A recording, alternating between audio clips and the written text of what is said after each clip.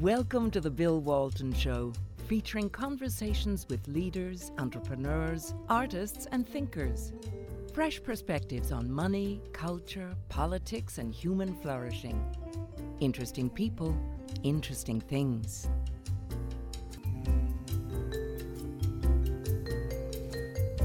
Welcome to the Bill Walton Show. I'm Bill Walton. China has been working for almost a decade to impose a social credit system that monitors, rewards, and punishes people according to how closely their behavior conforms to the Chinese Communist Party standards. When they announced it, proudly, they said, the social credit system is an important component of the socialist market economy and the social government system. Keeping trust is glorious, and breaking trust is disgraceful. Like all totalitarian regimes, trust is defined by the party, which also determines what behavior is labeled glorious or disgraceful. And the consequences of breaking trust will depend on your social credit score. Well, there are a lot of us, my guest today, Todd Zywicki included, who are very concerned that the social credit scores, which have been pioneered in China for almost a decade, are coming to a house near you, maybe your house. In contrast to China, at least for the time being, the government's restrained from imposing social credit criteria on Americans, but they're not necessarily going to have to do it as the government. Some people believe that social credit scoring could be implemented through our financial services system, banks, insurance companies, credit rating agencies, insurance companies, what have you, and they would use the criteria to determine who does or doesn't get credit or banking services. Well, somebody who's studied this a lot is Professor Todd Zywicki, returning guest a couple of times now. Todd's great to have you here. Todd's a professor at George Mason University. He's a foundation professor of law at the Antonin Scalia Law School. Todd, hi. Welcome. Hey, Bill. It's great to talk with you, as always. So we got into this. You sent me an email last week about what's going on in China, and before our very eyes, this is unfolding there. You want to tell us about that? Yeah, I think this potentially sums up where this might be headed, Bill, which is could talk about how this has been building, but we can kind of see potentially endgame here. Last week in China, what they had was a situation in which some rabble rousers, according to them, were organizing a rally to protest the government. So what was the first thing they did? The first thing they did was they just flipped the switch. And in China, you have to, they monitor your COVID health status. And so they just flipped the switch, and everybody who looked like a troublemaker, they just turned their health codes to red. And so if you've got a red health code in China because of COVID, then you can't leave your house, or it's against the law.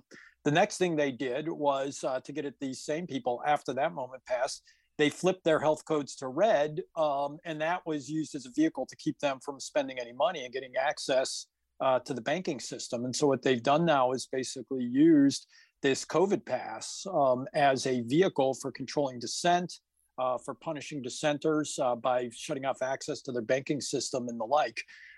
And the sort of constant surveillance we have, and the constant ways now potentially that the government or powerful private actors, as we can talk about, can monitor our behavior. We are seeing a de facto social credit system evolving in this country. And all we've got sort of missing right now is that last switch where the government can be the one that flips the switch on us. So the way this worked was there were three banks in China, as I understand it, that mysteriously cut off their customers from access to their deposits, and some of them were, in denominated in yuan, but in dollar terms, hundreds of thousands, if not millions of dollars. And a couple hundred of them were going to march in protest. And when the government got wind of this, that's when they turned their cards from green to red. But it's not only now that they don't have access to the banking services, they can't use public transport, they can't go into restaurants, they can't go into malls. They've got no right to travel, so in effect, they've made them non-persons. And the thing really disturbing is our friends over at the World Economic Forum, you know, the global reset people. At their last meeting began talking, they had some presentations there where private actors were beginning to roll out uh, credit cards that would monitor your carbon footprint. And Right. the the obsession, of course, in the World Economic Forum is our carbon footprint, but that could be expanded a lot of other things. And they've even at the meeting rolled out somebody was there with a really nifty new product. It was a chip that they can put in your hand if you don't want to use a credit card. Then they can monitor your carbon footprint through the chip in your hand.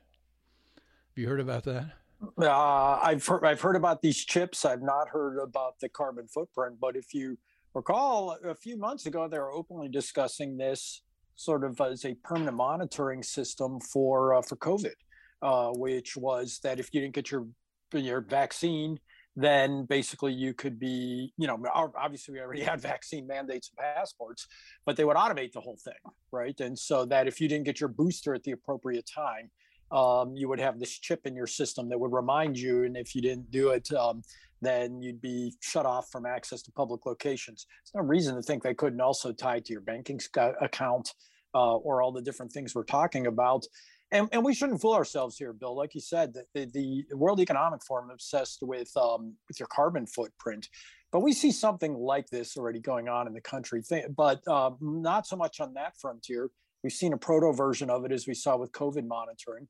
But think about all the stuff involving diversity, equity, inclusion, or whatever they call it now, right? Which is we have people who have been accepted to colleges who then have had their admissions rescinded because of something that was deemed offensive on social media that they said when they were 14 or 16 or 17 years old. We've had people lose their jobs because they didn't say the right thing about Black Lives Matter. We've had people lose their bank accounts, as we've talked about on your program, for not sort of towing the party line. And all these things are always like, well, what about, it all starts with the Nazis. But pretty soon it's, Mike Lindell from My Pillow, and it's George Will being banned from campus for being able to speak. On that point, it's not just banks. Evidently, Walmart recently announced that My Pillow, Mike Lindell, was going to no longer be carried in. My Pillow's not going to be carried in Walmart because it had gone below their quote threshold in their rating system, and they won't tell you what the rating system is. As you know, Walmart used to be Sam Walton, very libertarian, very government leave us alone. We're going to run business. Now they've gone completely woke and are completely engaged in all the agendas in Washington, and so Walmart has joined the fray by banning Mike Lindell's products, and I guess his bank has already kicked him out as well, as we talked about last time. Yeah, his bank kicked him out, and I think this is a great example, Bill, is if they're going to use these sort of rating systems.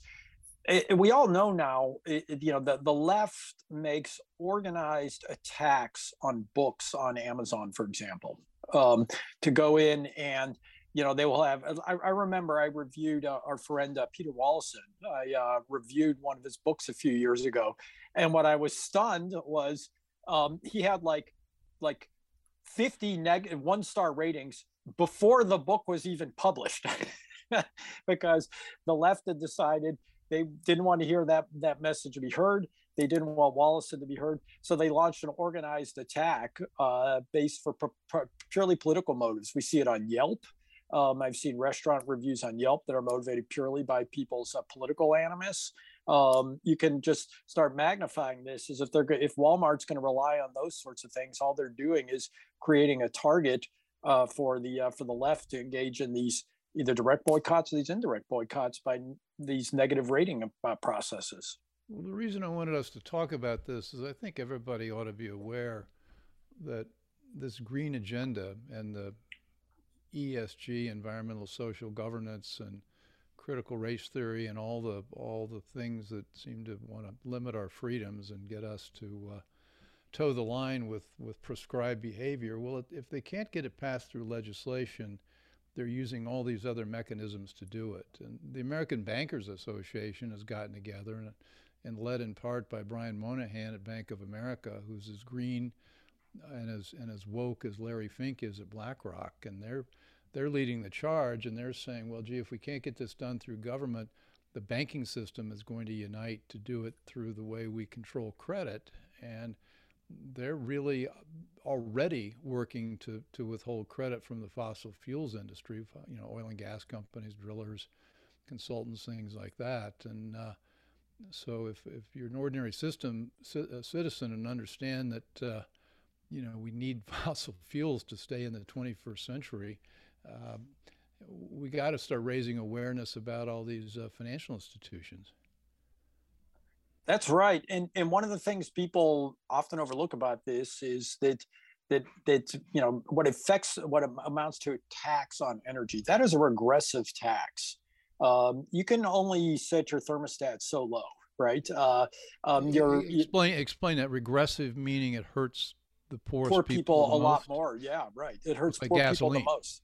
Yeah, like gasoline's a good example. I mean, think about this sort of, frankly, asinine response to the gas costing $6 a gallon. Well, just buy an electric car, right? Buy a $75,000 electric car. Not to mention the fact that let them eat Teslas. Let them eat Teslas, right? Not to mention the fact of kind of the absurd part of this is our highway system is maintained through gas, excise taxes on gas. So the people driving around these super heavy electric cars, I don't know if people realize that they put a lot of wear and tear on the system. All these rich people buying their Teslas don't even pay to maintain the highways because they don't buy gas, right? And so the poor guy, the guy who has to live, an hour and a half from work and drive an older car that's not electric. This guy's paying huge amounts of money for gas. He's heating his home. He's air conditioning his home. That can only, that costs so much, and you can just start replicating these things. And so it doesn't affect Brian Moynihan at all to impose these costs on ordinary working Americans. That's stunning. I didn't quite realize. So if you got these electric charging stations set up all over the country, which they're now proposing, you don't pay any gas tax on that. It's just free. You get a free ride if you're driving a Tesla, but not if you're putting fuel in your 18-wheeler. Yeah, that's right. Exactly right. Because what is it? It varies by state, but 20, 30 something cents a gallon for a gas tax. Some states have talked about gas tax holidays, but the electric car, the Tesla drivers don't pay any of that, yet they use the roads. Well, there's this thing I wanted to ask you about. You worked for, what was Elizabeth Warren's monstrous creation? What's the name of that? The Consumer Financial Protection Bureau. Yeah, we thought we were going to shut it down. Remember, in transition with Trump, we were going to get rid of it. Well, we didn't do too well there. But you were there, so you understand the whole of government approach. I mean, whole of government is where they sort of say, well, here are all the agencies, here are your marching orders. We can't get this done through Congress, but we're going to do it through the administrative agencies. And we've got the Federal Reserve, Department of Labor, and Department of Justice. Department of Justice has set up a group called the Office of Environmental Justice. Right. And Labor, Trump got a regulation in there where he said you're not allowed to manage pension funds except to maximize the profit and returns for your investors. You're not supposed to have a green agenda. Biden's people have thrown that out. So that's back in there. They've got all kinds of non-financial criteria, including ESG. And then the Federal Reserve. I mean, I thought the Federal Reserve was supposed to preserve our money, value of our money. But instead, they've joined something, global network of central banks and supervisors for the greening of the financial system. How do you green the financial system? Is that just code for shutting off credit to industries you don't like fossil fuels? It's that's all I can take away from it, Bill, other than the fact that the Fed seems to have printed a lot of greenbacks over the past few years. They created a lot of inflation. But otherwise, yeah, this is the choke point. And what it looks like is the corrupt bargain that's basically being struck, as far as I can tell, Bill, is that going back to 2008, the government has now basically made an implied deal that they're going to bail out the big banks when things go bad. Literally nobody believes that Dodd-Frank got rid of bailouts, right? So the big banks now understand the deal is whatever they do, they don't fail, right? And they just keep getting bigger and bigger. And in exchange, they basically play this game with the government, right? Where they basically, respond to what the government wants them to do. If it's green agenda, if it's, diversity agenda, if it's cracking down on people who say things that they don't like, they are basically completely intertwined with the government, as far as I can tell at this point. And they like it. It's cozy for them. They're protected from competition. We both know, Jamie Dimon's great quote that that Dodd-Frank widened the moat between for competition between the big banks and everybody else. And this is basically the world we live in, which is they basically become indirect arms of the government. I think that the CEOs of these companies have signed on to this agenda because it gets them a good table at Davos every year and a lot of praise from their peers. And the rest of us basically don't have any choice because it's not like we're going to go out and start a bank. Well, there's some seeds of hope in the FinCEN space where you've got non-bank actors providing credit and some deposit services, but that's a drop in the ocean compared to the big banks, not only here in the U.S. but in Europe and England and Japan. But I wanted to come back to what I opened with because I wanted to find this quote from this guy. His name is J. Michael Evans, and he's president of the Chinese e-commerce and technology firm Alibaba. Uh-huh.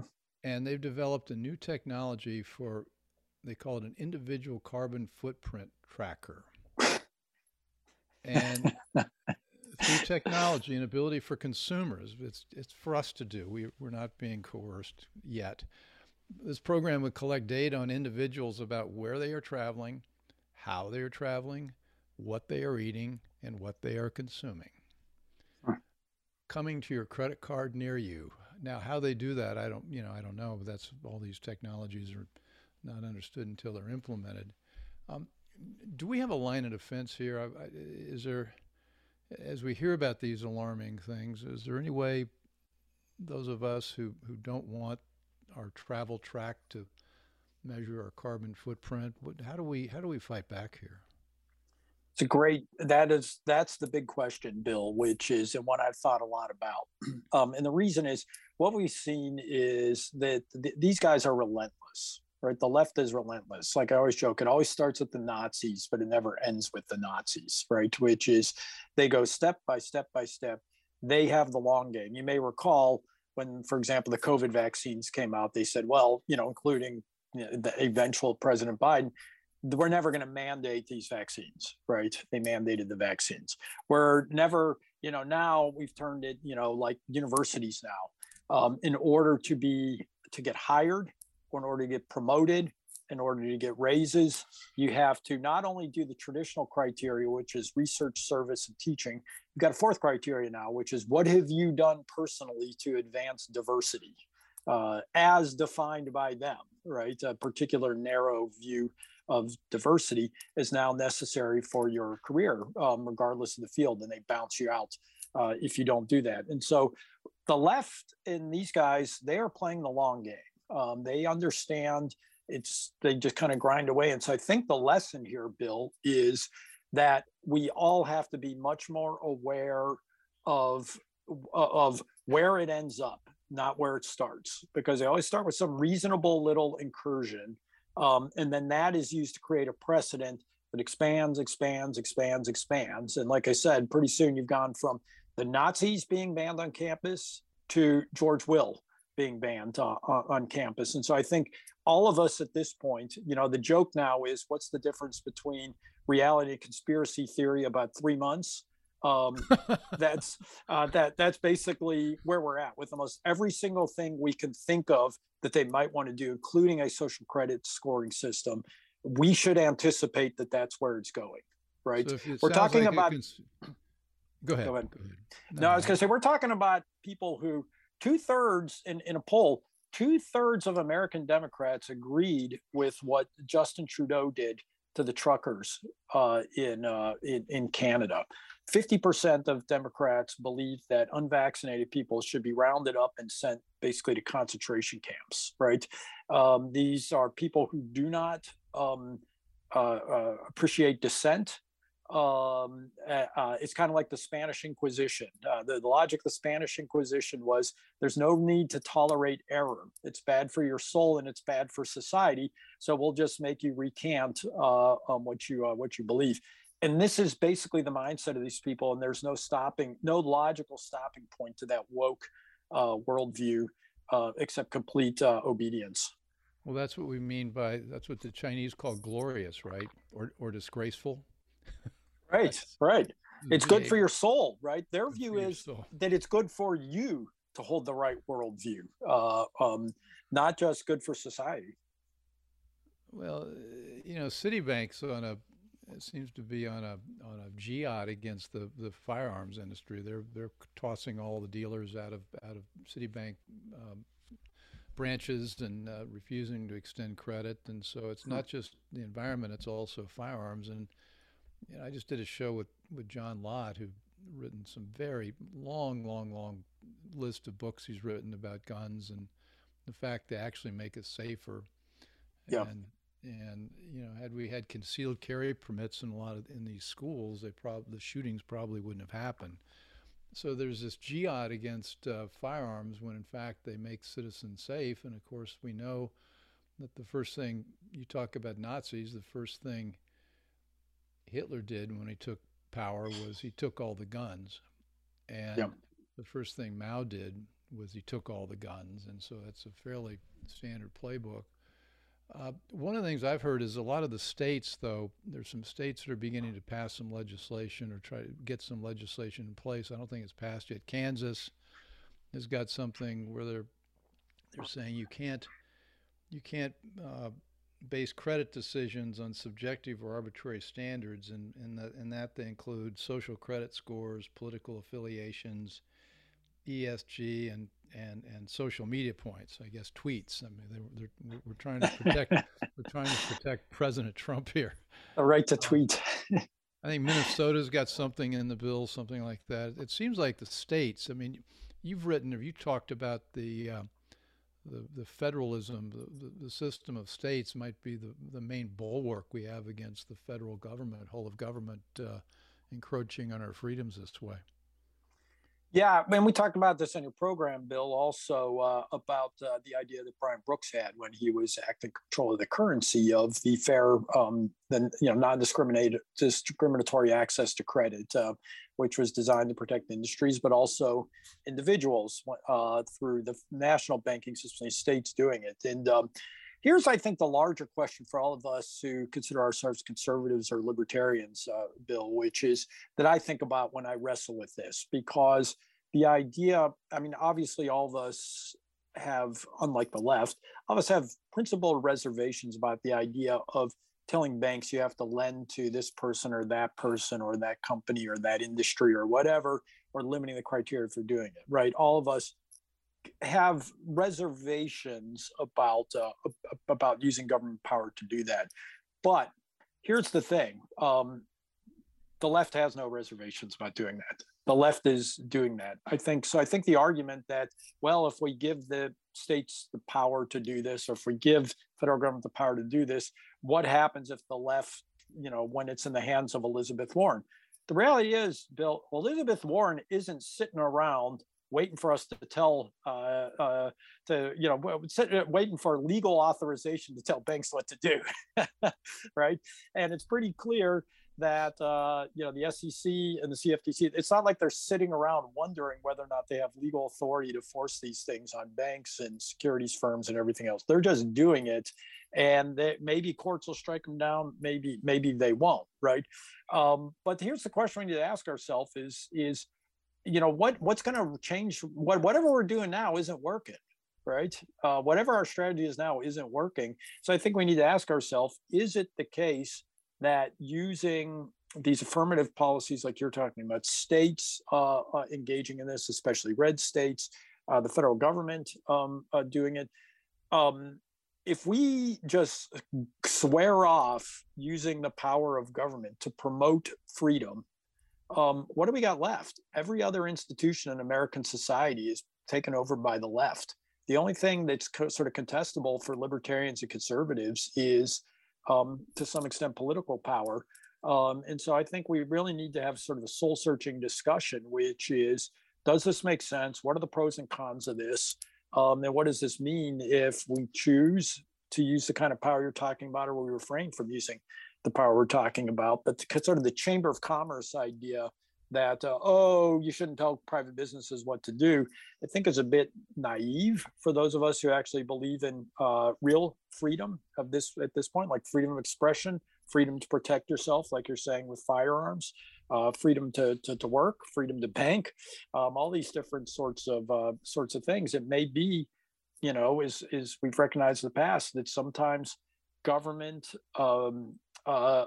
activity may be promoting freedom, and we can't just reflexively fall back on sort of thinking, well, less government power is inherently conducive to freedom. So, as a card-carrying libertarian, you're telling me that I can't just want to have most of government melt away. It may be our only way to actually fix this, which is to get control back through the electoral process of. We've already got a lot of states that are behaving sensibly, but if we get the federal government back, I mean, Trump was beginning to do this in the agencies. That's right.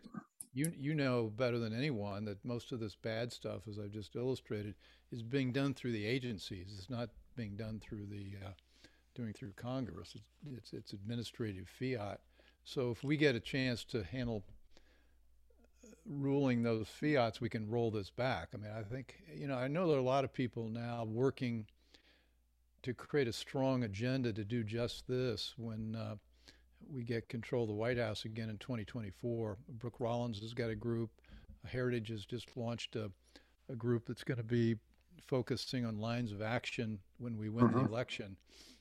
I think one of the problems we had with the Donald was when he got elected, he didn't have a clue what he really wanted to do. I mean, he had some good instincts, but right. he didn't have any people. He didn't even know where to find the Department of Labor. Right. So, I mean, I love the guy. But it was amateur hour, and so right. now, and I do think we're beginning to figure it out. I think you're saying something very smart. If we can't control K-12, we can't control universities or Hollywood or whatever. We've got to actually use the federal government to bring about what we want to bring about. Or state governments. Or state. And I'm, and I'm still working through this, Bill. I think this is a discussion for libertarians and conservatives to have, which is, the old idea we had was there was a binary distinction between public and private, and all we really needed to care about was public power. But if you look at the banking system, for example, to say that Citibank is a private business is kind of an abuse of the English language, right?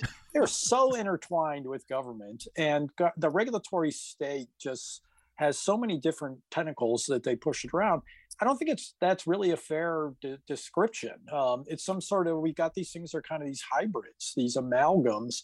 And I think we need to develop our thinking in a little more sophisticated way to think about how we deal with those questions. And I do believe firmly that the long run goal here should be to get back to neutrality, by which I mean most of the institutions of American society should be non-political, in my view. The churches, the banks, the workplace, the K-12, the universities, these should be sort of non-political areas where people are free to kind of be themselves. And it may be that it's necessary in the short run to push back against power with power in order to try to get to that goal. I'm still working through this. I haven't concluded whether that's the case, but I think those are the kind of discussions that would be worth having. And I give an example. Well, Todd, I'm going to give you a final word. We're working on this new audio format. We're trying to get it under 30 minutes. I think just summarize. I think you just put together the rallying cry.